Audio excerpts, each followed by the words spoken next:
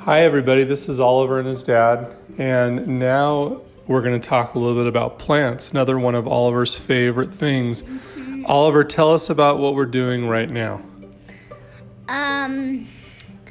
We have these pineapples that we got from Costco, and we planted them since before Christmas, and we're going to put them in the soil now. So what was the first thing we did? We cut them off just at the top of the fruit, and then what do we do? Put it in the soil. Well, we put it in, what's this right here?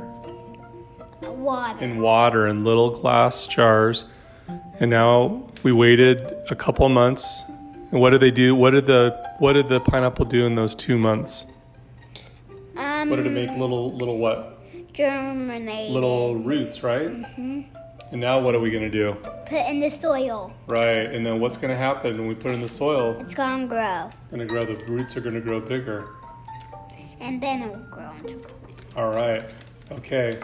All right. Well. Are we going to cut it off? No, we're just going to put it straight in. Okay. Thanks a lot for the update from us.